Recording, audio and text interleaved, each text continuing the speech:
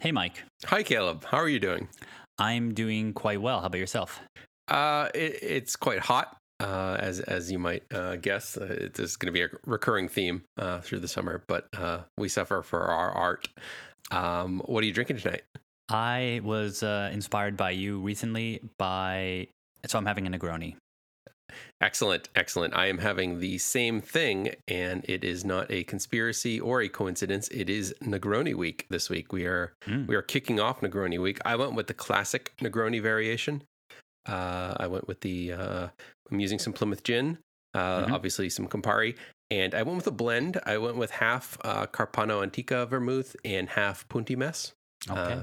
So I'm going with a little more complexity in my vermouth. How about you? I have a 1:1 ratio Negroni. So I've got the 1 ounce of Campari. I have 1 ounce of the Half Moon Bay gin, so a local gin, and then I have the lower tier Martini sweet vermouth. All right. Yeah. Still tasty though. And I put a little grapefruit bitters in there just for fun. Oh, geez. You went off the reservation already. Mm-hmm. Man. All right. I'm gonna like later this week go with some Negroni variations, but I just went classic to start the week.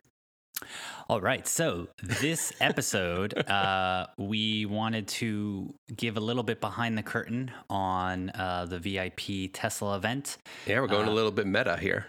We are. So if you are not interested in some very fine details about the event and our impressions of the Model 3 in person, you may choose to skip this episode. But we can provide some other podcast recommendations in the show notes. Yeah. How was WWDC? Anyways. A lot of new things. HomePods. Yeah.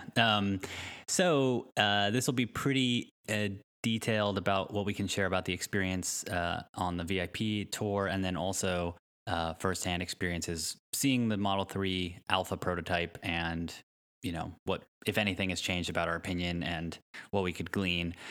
We reached out to folks on Twitter, our own Twitter account, to see if there was anything people were curious about. So we have some notes for some of those, but we'll dig into that. So Caleb did not get called on to ask a question at the Q&A, unfortunately. We'll get to that. Okay. Sorry. Spoiler alert. Or tease, maybe. Tease, yes. Was I called on? We'll find out. Just don't rewind. So we were graciously invited by two fellows over at Tesla Geeks, which is a YouTube channel reviewing a bunch of Tesla stuff from Texas. So they were very nice to add us on, and they were very fun to hang out with throughout the day. So shout out to the Tesla Geeks on YouTube if you want to check them out. Definitely. Fun day. Yeah, so I picked you up around 10:50 in the morning. That's very precise. We drove about 30 minutes or so over to the Fremont factory area. Wow, this is very precise. Yeah, I mean, I was wearing some smart Levi's 501s so for the factory tour, and a collared Uniqlo polo shirt. Yeah, I had some khakis on, and I can't remember. I'm not sure what level of detail we're supposed to be going into here. No. You're going very, very precise here. Well, so I mean, for people who couldn't attend, I mean, I think there was a long part of time when I didn't think we were going to be able to even go to this event. So I was really curious about what it was going to be like. So decided to be kind of neat to run people through as much as we can about stuff that Tesla probably won't be upset about us talking about. So okay, we're going to dance around the NDA. Yeah, the location was not actually at the factory for the first bit for us.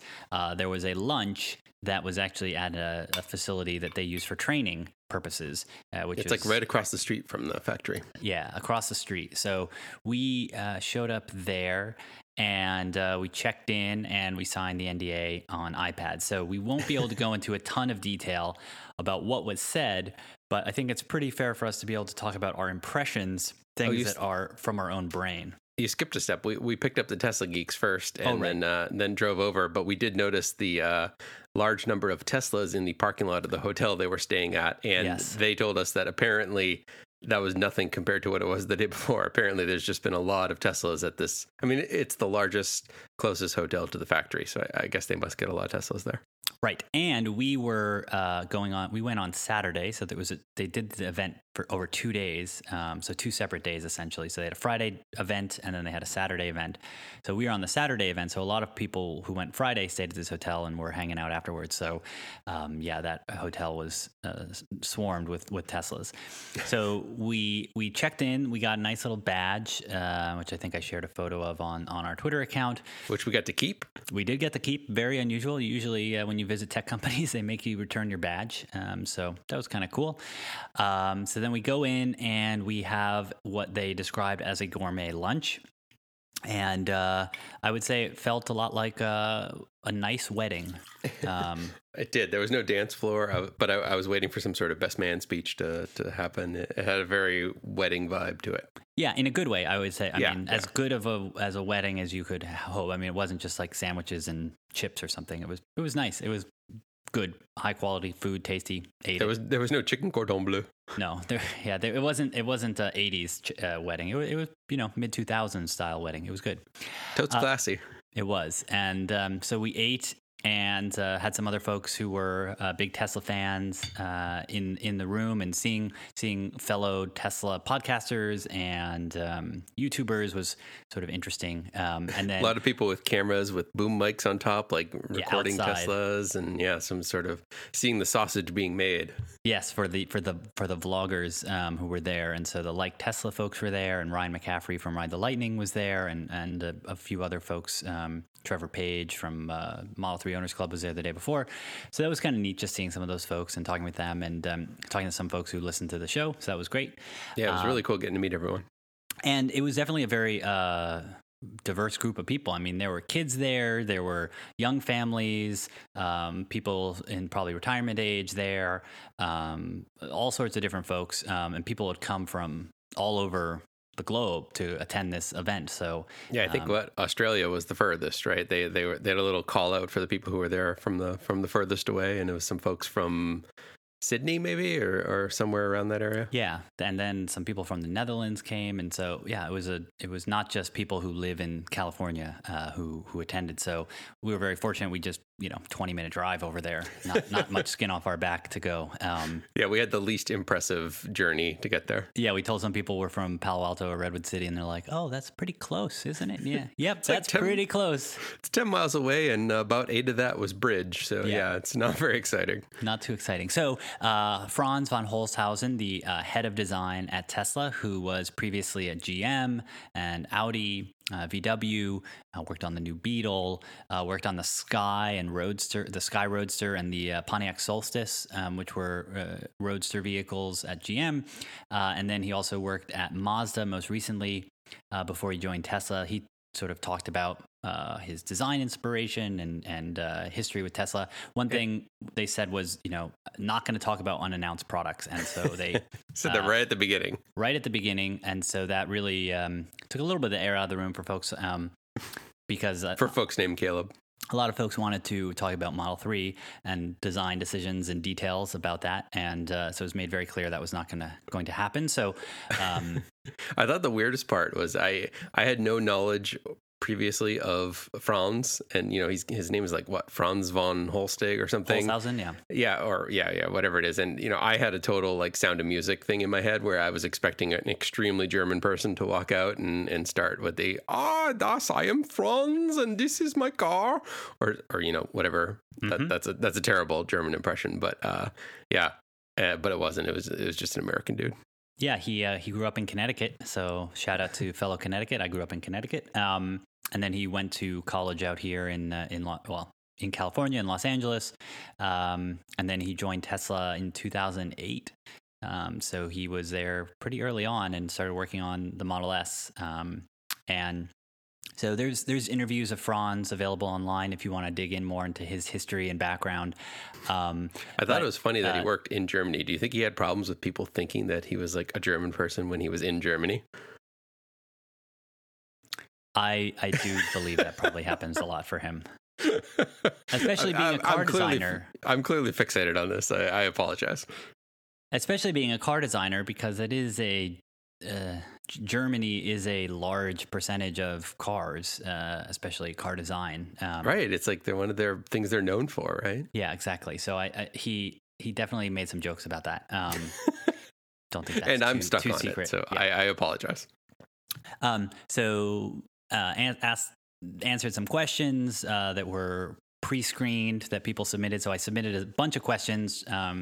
and most of them were about Model 3 and design process, and I can say pretty confidently there's nothing about Model 3 that was revealed that we cannot share that you would want to know.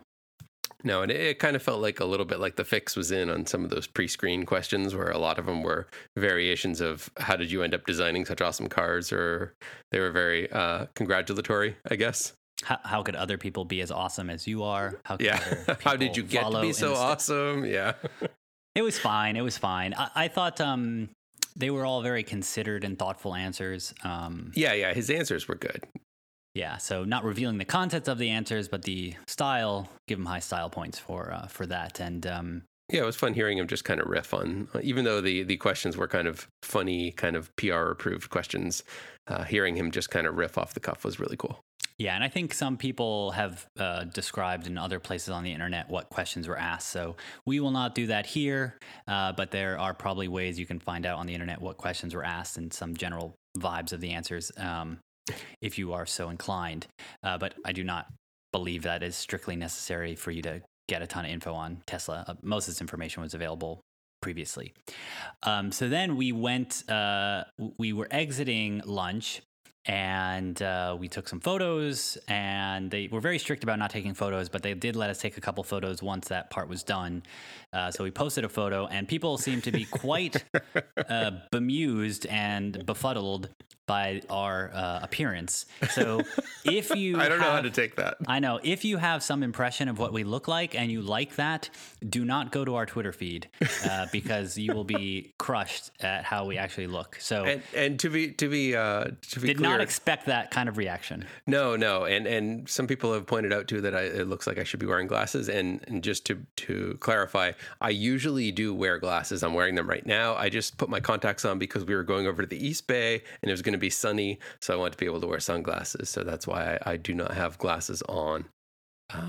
But yeah, I am not, in fact, a soccer hooligan, which apparently one person said that it looked like I should have a thick British accent and be a soccer hooligan.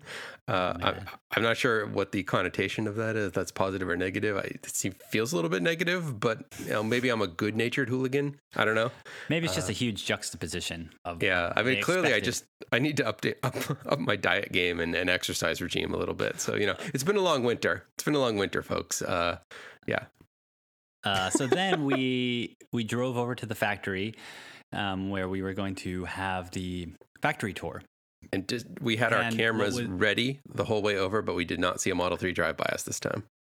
Right. We did not see any Model 3s exiting the factory area, so nothing this time. So as we had described in a previous episode, we had been very fortunate to go on a factory tour in the past few months. And unfortunately, again, this factory tour was also under NDA, and they're very particular about the NDA for the factory tour. So what I will say is I'm glad we had other factory tours because they don't produce cars on every day.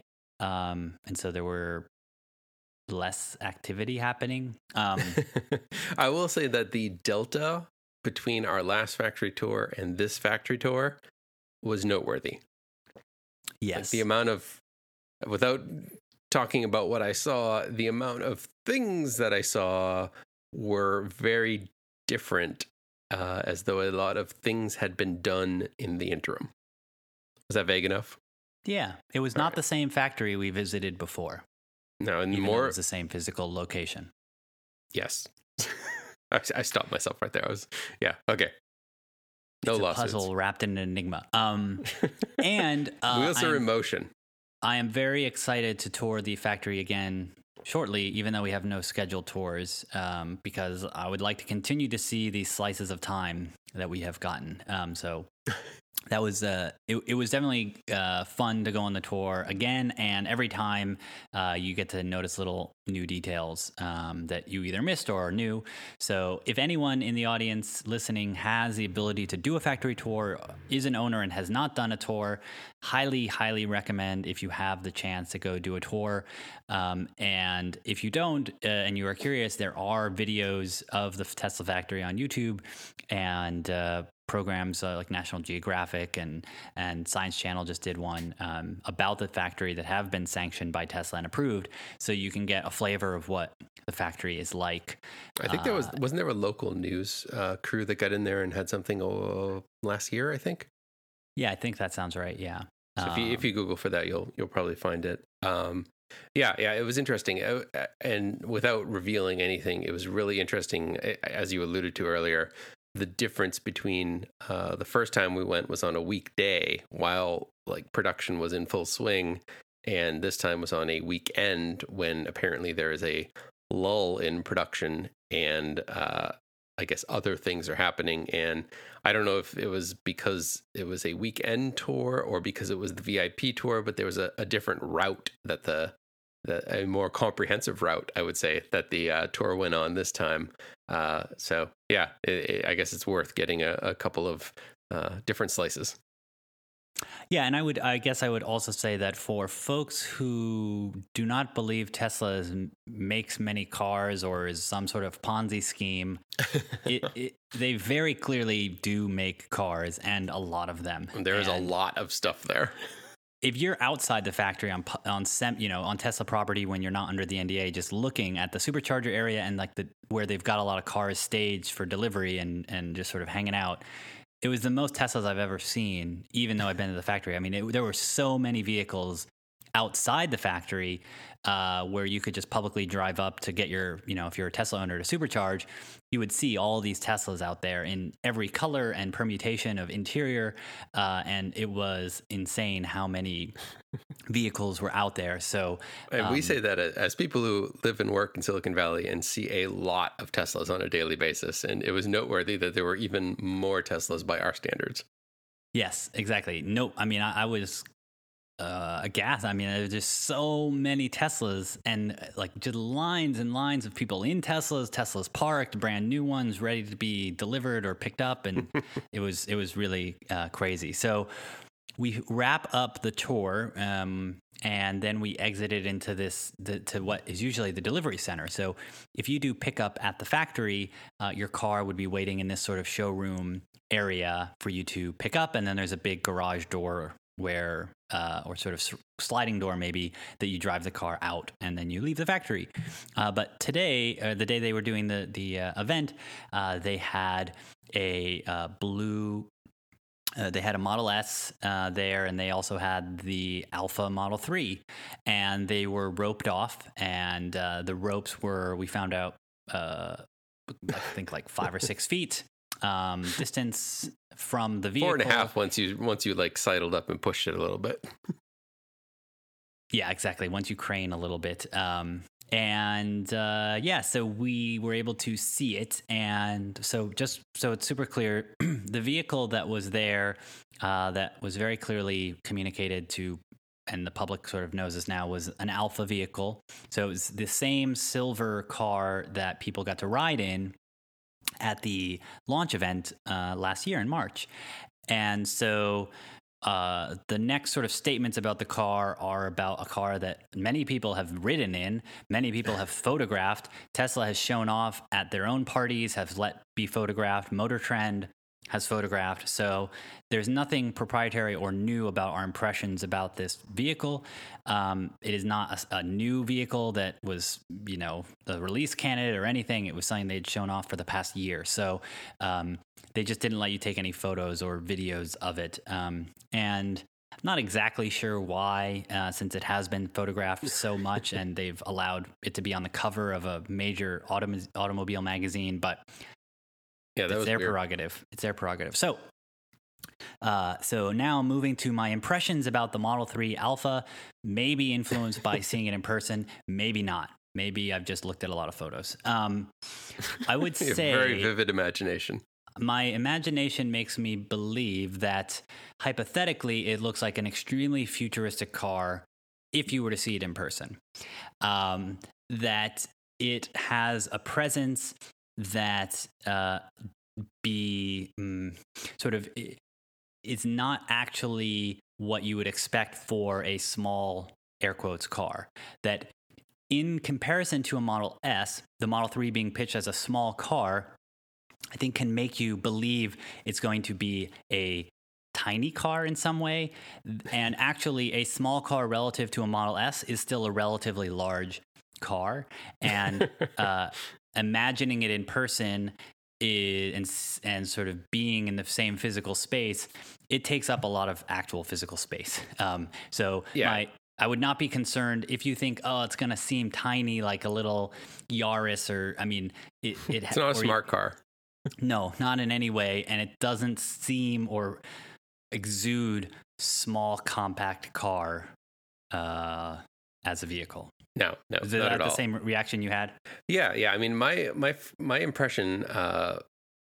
I think it was really helpful that there was an S parked right next to it, because you could immediately do some sort of compare and contrast, just kind of like looking from one to the other.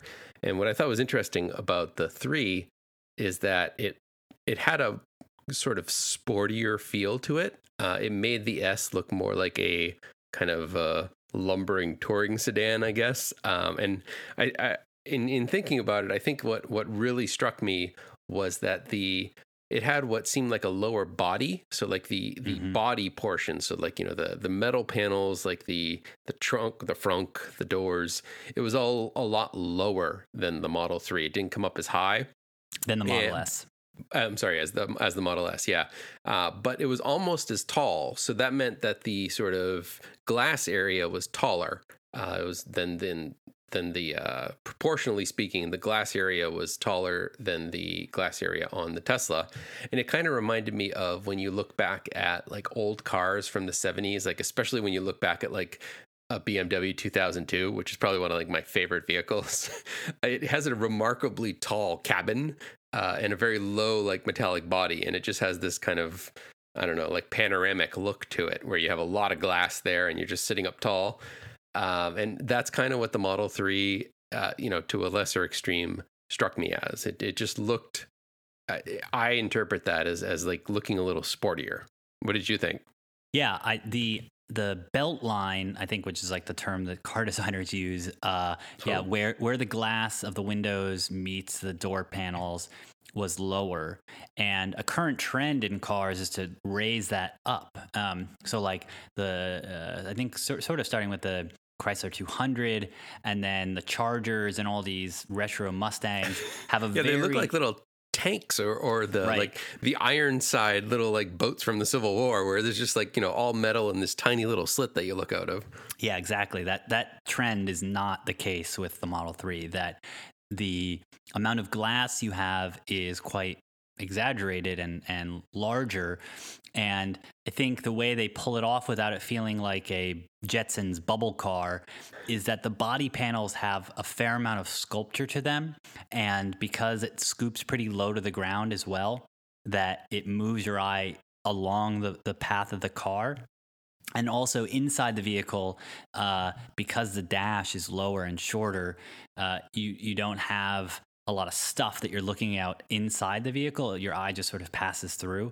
And then also the roof being so much glass was also extremely appealing, because there's not a lot of lines to break up what you're looking at. And so, yeah, my impression as well was that the Model S just looked kind of inflated in a way. and I always say like the Model X feels like an inflated Model S. And it really feels like they just took sort of a chisel to the Model S and chiseled away a lot of the body. And even the way the hood scoops down a lot more aggressively, the hood is shorter, which usually makes a car look less attractive. Like long hoods are usually sort of a good way to get the proportions you want. But because it scoops down, it has much more of a 911 kind of vibe. And the way that the headlights are sculpted up on the actual roof, on the hood instead of along the side, like the Tesla, the Model S, it sort of compresses the hood. The hood can scoop downwards and still retain a lot of visible like hoodness. Yeah, the lines almost. I it think like I said this compresses at the into time. a V better. Yeah. Yeah, it kind of reminded me a little bit of what the nose of the Roadster was going with. I mean, obviously Right, exactly. not as sleek as like that actual sports car, but had a similar kind of vibe to it. And the windshield also was interesting because it was side by side, you could see that the windshield appears to go further up the vehicle because the rear view mirror seems to be mounted more on the glass of the windscreen on the Model 3 than it does on the Model S. And so that the pillar that would be above your head is probably a little bit further back. So it may feel a little bit like the Model X in that sort of panoramic glass above your eye line versus the Model S, which looks like you're looking out of a windscreen instead of just sort of being absorbed in the air. And so that was really cool to see that. I really love in the Model X that the glass goes all the way over your head. And in the Model 3, it doesn't go all the way over your head, but it does look like it might go a little bit more than the Model S, which was quite nice to see. Yeah, although they didn't let us get close enough or sit in it, in which case you could have given a more full count of that. Sure. Yeah. What did you think of the dashboard and the screen from the angles we could see it? Well, the screen's big. Not to say that it's like, absolutely large, but like relative to everything else in there, it's quite a formidable presence, which we've noticed as we've seen the Model 3 drive around. It's one of the first things you notice. Like other than the nose, you notice the screen like poking out. Yeah. It's large. I noticed it was only center anchored. It looked like it had an anchor to the dashboard that was like maybe like 4 to 6 inches across. So like the whole screen isn't bolted. It kind of comes down to like a little mount area. But yeah, I mean, it was really interesting to see such a minimal design. I mean, I knew obviously we've seen photos of it and it's been talked about, but like seeing it in person really drove home how minimal it looks. And I think one of the words that was used a few times in the Q&A, just talking like generally speaking about car design, was timeless. And I think like part of what you can get there, like the less you do, I guess the more likely you are to achieve timelessness, because you're, like the more you try and fill things in, the more like dated it could end up looking. Whereas like, like for instance, like a plain wood table is timeless, right? Because it's a plain wood table. But once you actually start introducing lots of wood carvings or something, then you might date it to a certain period.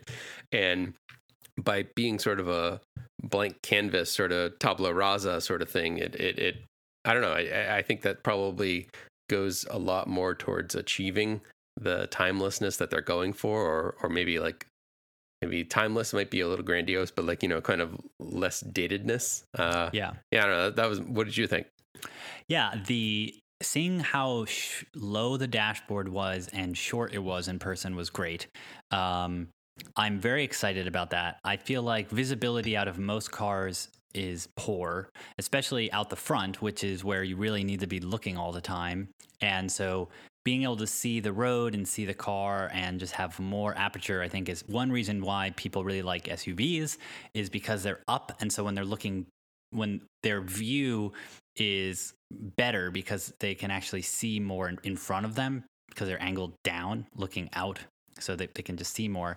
I think the Model 3 is going to have a really great aperture for looking out the front, which is going to make it seem much more open and sort of have a better driving dynamic than sedans, where you sort of feel like you're maybe on the ground and you can't really see over the hood. And a lot of sedans don't have great dynamics for visibility out the front. So I like that a lot.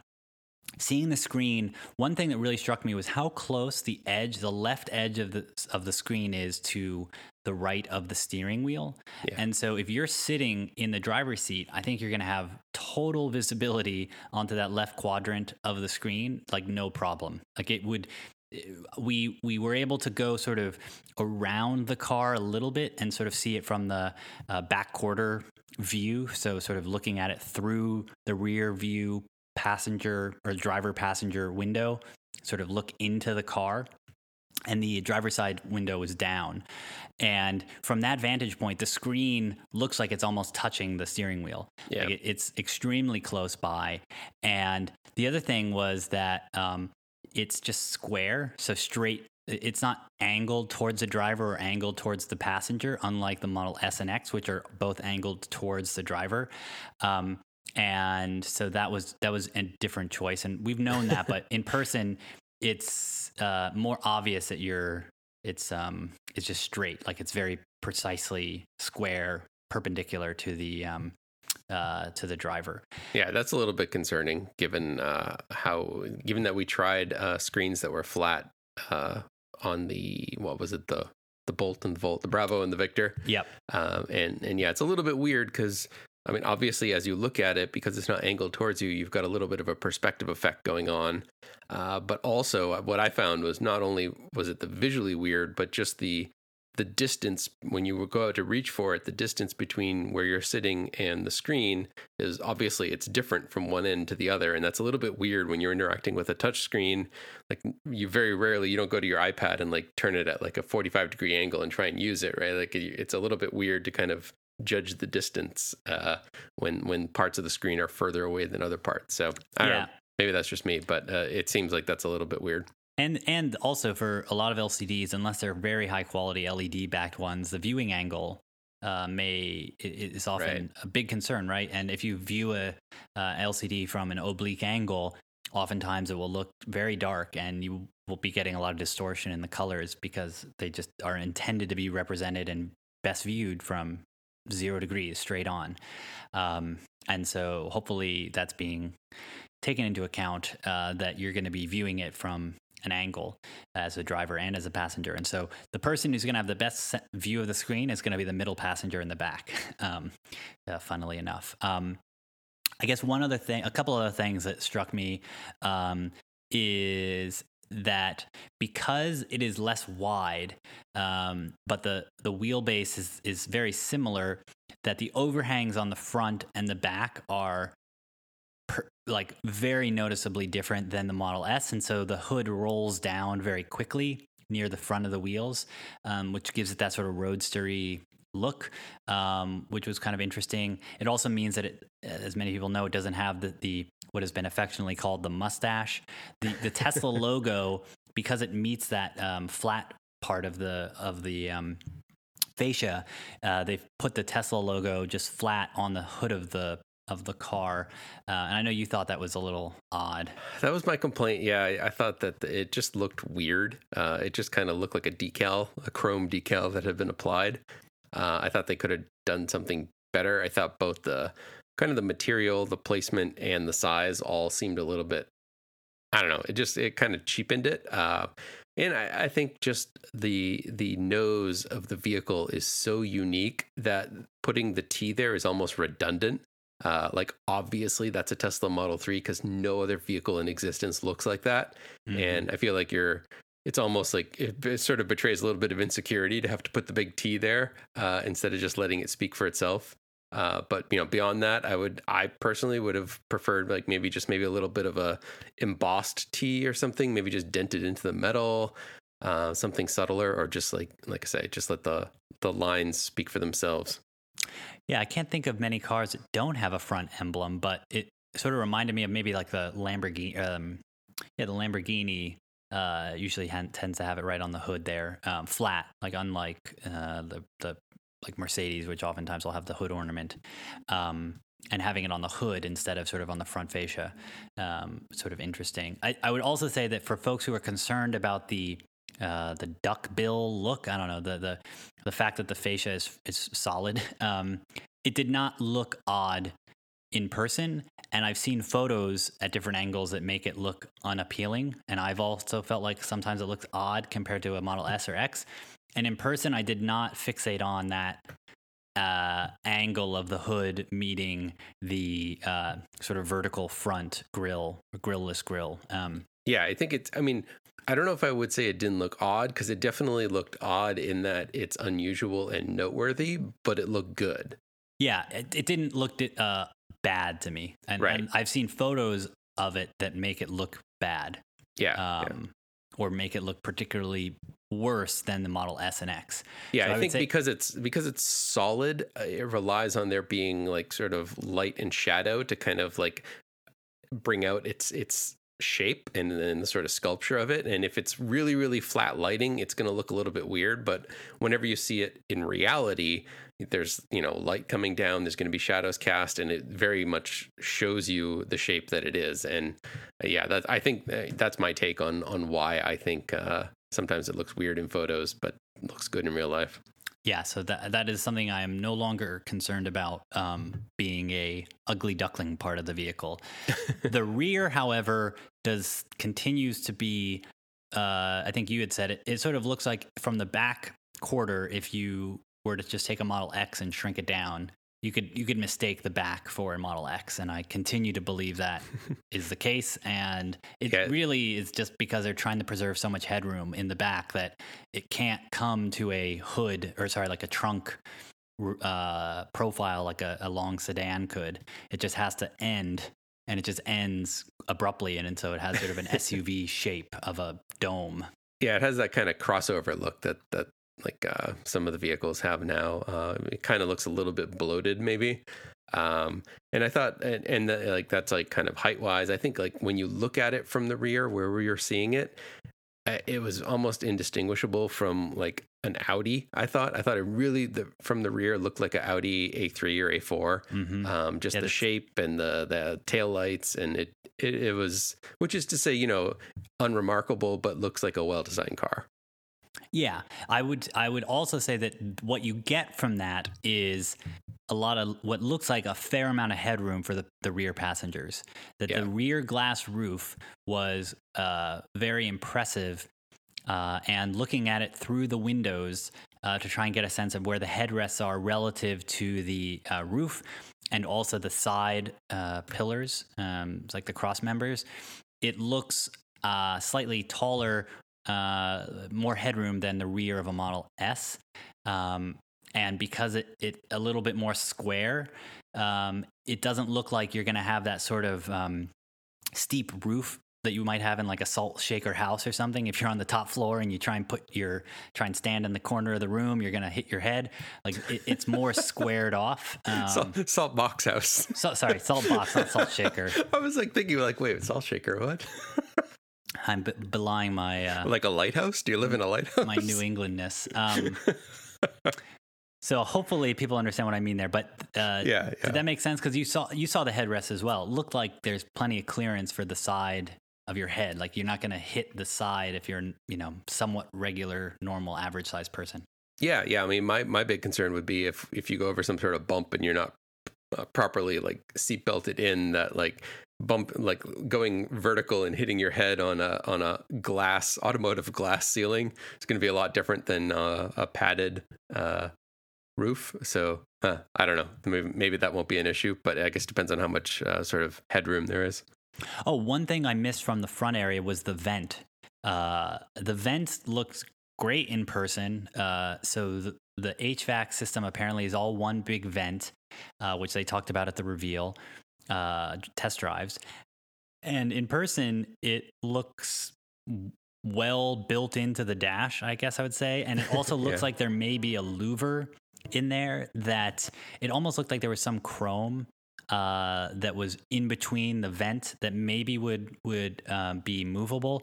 Not no way to confirm that right now, whether or not that would actually move, but we tried. We looked at it from all sorts of different angles and tried to look through the windows of the Model S that was parked next to it to see where we could see where it was ending.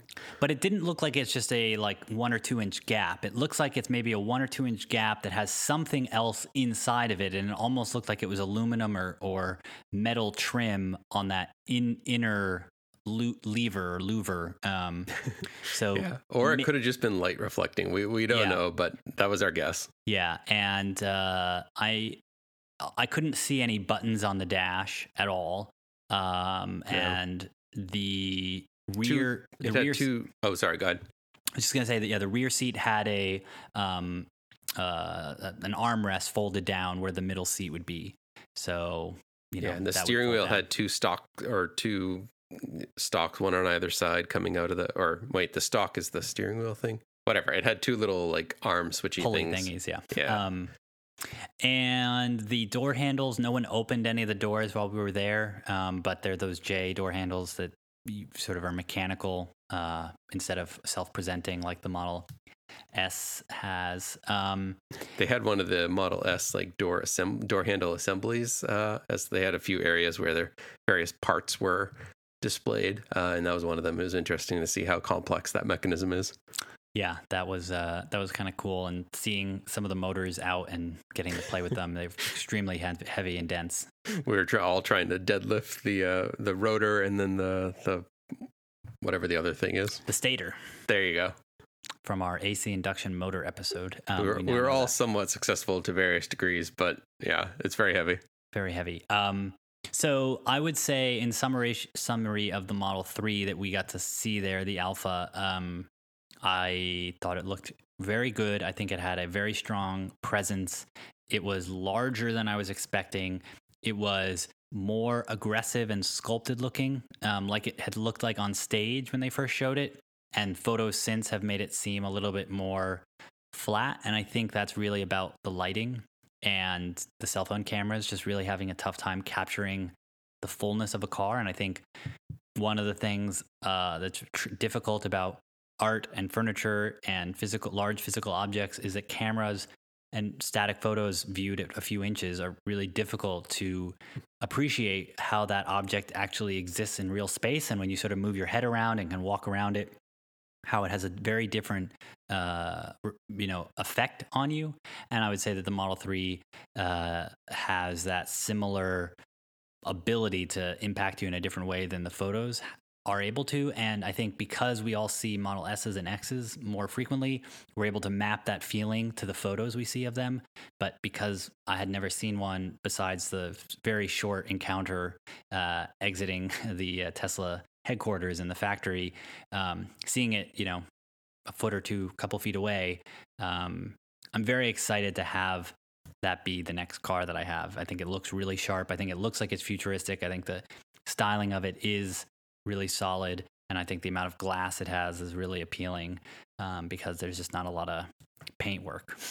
Yeah. I think it really, despite the repeated protestations that it is not the third version of a Tesla, it really does actually look like a third iteration. Like it's a further refinement, it's a further reduction where they've removed things that aren't essential, and it's just more of a distilled essence of a Tesla. Really, that's what it looks like. I mean, obviously, it's not going to outperform a Model S, but it looks like kind of an evolution.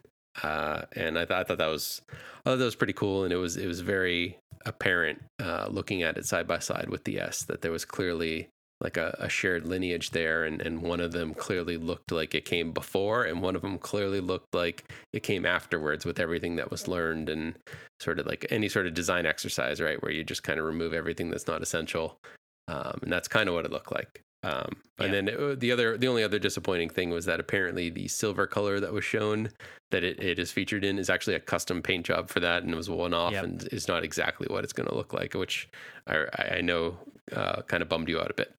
Yeah, I was hoping to get that silver, and it apparently is a very custom silver paint that is very expensive to do, and show cars do, but is not a production level vehicle color. So still on the fence about which color I will get, and I did not get to see it in the right color that I would want. So, but color aside, what is your sense for how you feel about your Model 3 reservation? Are you gonna defer? Are you gonna take it right away? Like how are you feeling? What's your excitement level? Oh, I'm more excited. I feel like I was slightly under the impression that it was going to feel like a baby Tesla. And I don't fully know how to describe that except to say that because it is smaller and was going to be sort of this less expensive version, and most of the time when you get a less expensive version of a product, it has design choices that make clear it is not the premium version. And I would say I prefer the exterior styling of the Model 3 over the Model S. Yeah, it seemed like a refinement and not like cutting corners. Yeah, even if both were the same performance and same price, I would choose the Model 3's exterior design and sculpture over the current Model S. That it matches more what I think looks like a good car than the Model S does to me. And I like the way the Model S looks, but I really like the way the Model 3 looks. And it feels just slightly more aggressive, but not in a overt, like crazy amount of dashes and lines and creases and snarliness like some of the muscle cars use as their way to get there. It just felt really solid in that way. And then the dash, just not seeing vents, it feels like a spaceship. And we got to sit in a Model X afterwards. And we got to sit in the way back of the Model X, and it was a white interior, and it felt like we were in this spaceship. And like, I think the Model 3 is going to feel even more like that. And that even though it's just a regular steering wheel and it's just, we've all seen what it looks like, I do feel like there's something about the modernity of that lack of stuff that is, and so much glass is just really going to feel fresh. And it's not going to feel like another car that you could have. Like, there's no other car that has that approach. And so I'm more excited for that, and I more believe that's going to work because there's no buttons. There's like the same premise for the iPhone that, well, we can just fix it later. Like an iPhone 4, an iPhone 3, even the original iPhone still looks like you could use that phone. I mean, you wouldn't want to because the performance doesn't work, but isn't as good. But from the physical design of that phone, I would still be happy if I was stuck with the iPhone 1, but I had the iPhone 7 performance. And that is just pretty remarkable. And so you think about, well, what else could you take out of the car? There aren't too many more things. I mean, there's the steering wheel, and then like maybe you could get rid of the screen, but they're really fighting hard to remove everything that's extraneous and push everything into the screen. And so I really do believe that is like the logical, like they basically just jumped to the logical end and pulled that forward. And it's really exciting because that's my general point of view about how most products should be. And they've just sort of gotten rid of all the legacy ports, as it were, like in one fell swoop. Yeah, it definitely had sort of a Apple Johnny Ive, or I guess even going back further, like a Braun Dieter Rams look to it, where you could imagine that Tesla logo on the front being replaced with like a Braun logo, and you'd be like, oh yeah, I could see that. That's a Braun car. Yeah, and to your point earlier about, and one of the things Franz has talked about in the past about his inspiration of cars from the 50s and 60s, them just sort of being very true to themselves and having really nice sculpted body panels and smooth looking, like, and being very aerodynamic built in, and then also having dashboards that are very simple. I mean, there weren't that many gauges back in the 50s and 60s because you didn't have much going on in the car, and there were a couple switches and that was it. And we were driving over in my car on the way over, and one thing we were remarking on is that the radio is being displayed on this screen, and it's so skeuomorphic because they're showing like a radio dial. That was my favorite thing. I couldn't get over it. It was crazy. I mean, they have all these little tick marks indicating sort of an analog radio tuner. It was like on the old boombox I had in the 80s where you would turn the dial and this little thing would slide down like vertically across or horizontally across the dial. Yeah. And it was like, holy moly, someone thought this was great, and this is in a Mercedes, and it's like, what is going on here? So from that like small little detail to then going and looking at the Model 3, it was like, yes, please bring that to me today. I want that now. And I bet they're not going to have to do that much on the interior from a general interaction point of view, as long as that screen works. And I feel like they've got a lot of evidence proof in the Model S and X that having a screen be the primary mode is a viable solution. Yeah, and I think what's interesting too is much like you mentioned with the iPhone, where the hardware itself isn't super dated. And that what's displayed on the screen is what tells you, kind of orients you into where you are in the product evolution.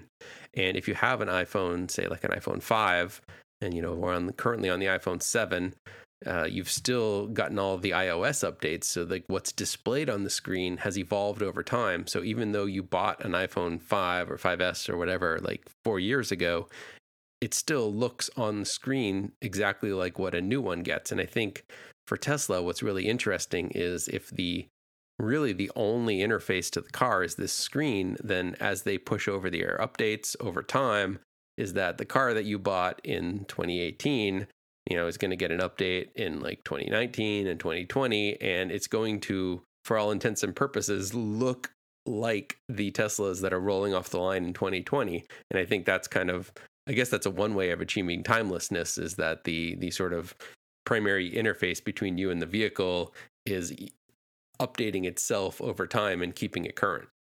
Yeah, exactly. And if you think about some of the most timeless vehicles of like the Porsche 911, or even some of like the Lincoln Continentals for a while sort of had a look. Some of the Cadillacs from the 50s through the 60s, even through the early 70s. They generally don't change the exterior shape very much. They'll do slight adjustments to the headlights and the tail lights, but if you were to ask someone to sketch a 911, they'd be able to sketch it for you. And I think one of the things that we didn't get to talk about too much yet, but maybe we should talk about in the future a little bit more, is just that because Tesla just has 3 models right now, and they'll add a couple more, but sort of a small sedan, a large sedan, an SUV, that they will coalesce around a shape for those, and they'll just keep refining those. And they don't need to have these crazy model year gimmicks to get people to come into the showroom to see what's new, because it's just new still, and they just have so many more people wanting to try a Tesla, that the similar way that the Model S, except for the refresh of the front fascia, really has been relatively stable since it launched, and that's many more years than most cars get without a refresh, like a major design refresh. And yeah, I think that is one way. If people like your product, one way to keep it timeless is to really not mess with the core principles of its shape and design, and not just changing it for the sake of changing it, but really figuring out, well, what shape should it be for the design problems you're trying to solve, versus it just being some stylistic choice. And you look at a lot of cars from the 80s, they didn't age very well. And so hopefully the Model 3 will age a little bit better, especially because the car could run for a lot longer. Are you saying you don't want to buy a K car? No, I don't want to buy that. So what did we do after we...